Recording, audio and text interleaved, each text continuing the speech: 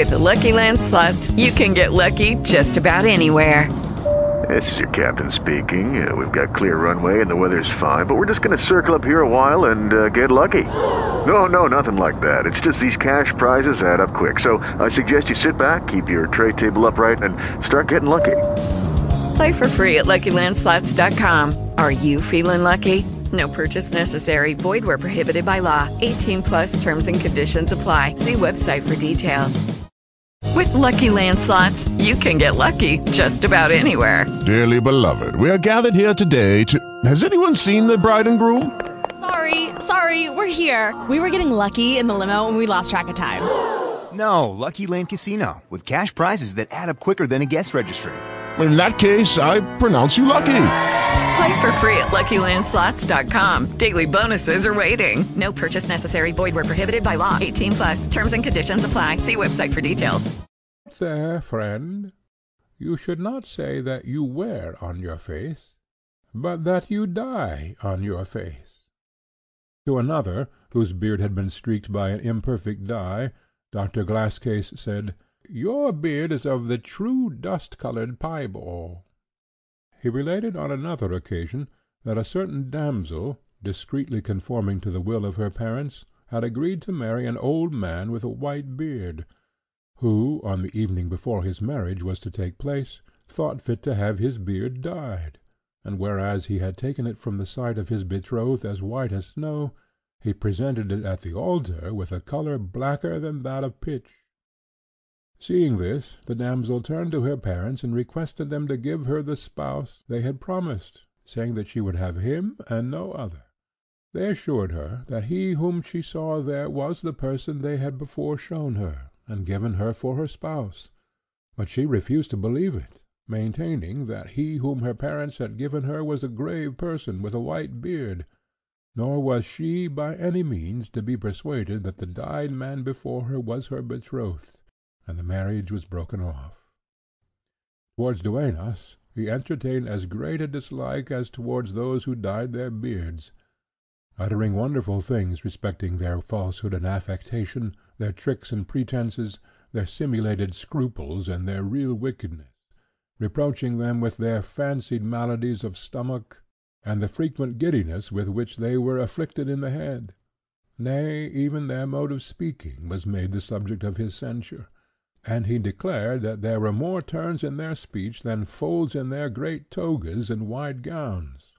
Finally, he declared them altogether useless, if not much worse. Being one day much tormented by a hornet which settled on his neck, he nevertheless refused to take it off, lest in seeking to catch the insect he should break himself, but he still complained woefully of the sting. Some one then remarked to him that it was scarcely to be supposed he would feel it much, since his whole person was of glass. But Rodaja replied that the hornet in question must needs be a slanderer, seeing that slanderers were of a race whose tongues were capable of penetrating bodies of bronze, to say nothing of glass. A monk, who was enormously fat, one day passed near where Rodaja was sitting, when one who stood by ironically remarked, that the father was so reduced and consumptive as scarcely to be capable of walking. Offended by this, Rodaja exclaimed, "Let none forget the words of Holy Scripture, Nolite tangere Christos meus," and becoming still more heated, he bade those around him reflect a little, when they would see that of the many saints canonized and placed among the number of the blessed by the Church within a few years in those parts, none had been called the Captain Don such a one, or the Lawyer Don so-and-so, or the Count Marquis or Duke of such a place, but were all Brother Diego, Brother Jacinto, or Brother Raimundo, all monks and friars, proceeding, that is to say, from the monastic orders. "These," he added, "are the orange trees of heaven, whose fruits are placed on the table of God."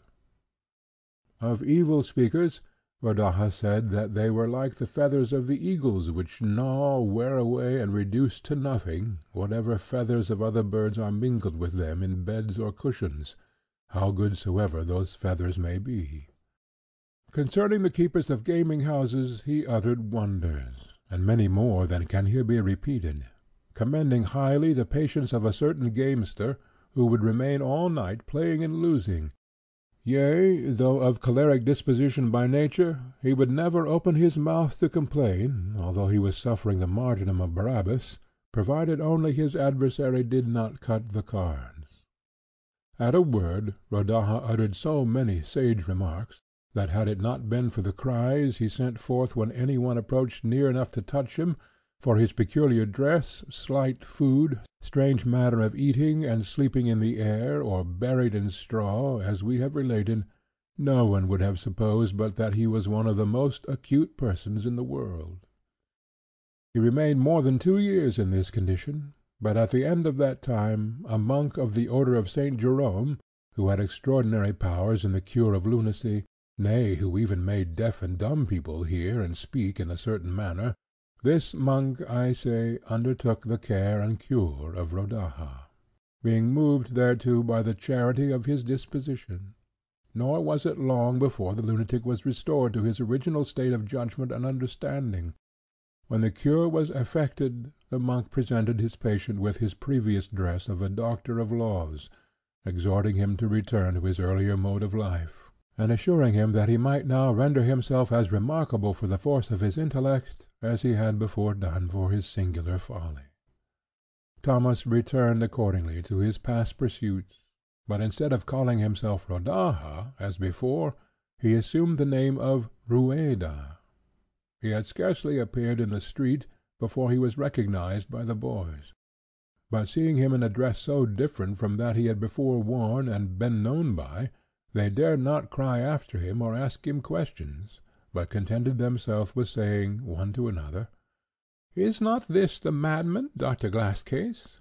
It is certainly he, and though he now looks so discreet, he may be just as mad in his handsome dress as he was in that other.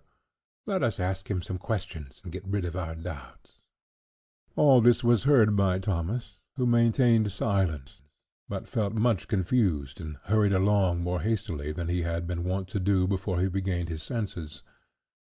The men at length made the same remarks as the boys, and before he had arrived at the court he had a train of more than 200 persons of all classes following him, being more amply attended than the most popular professor of the university.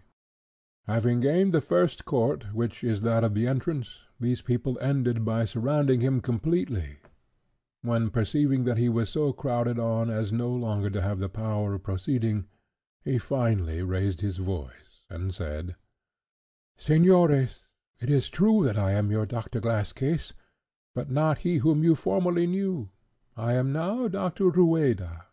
Misfortunes, such as not unfrequently happen in this world, by the permission of heaven, had deprived me of my senses, but the mercy of God has restored them, and by those things which you have heard me say when I was mad, you may judge of what I shall say now that I am become sane.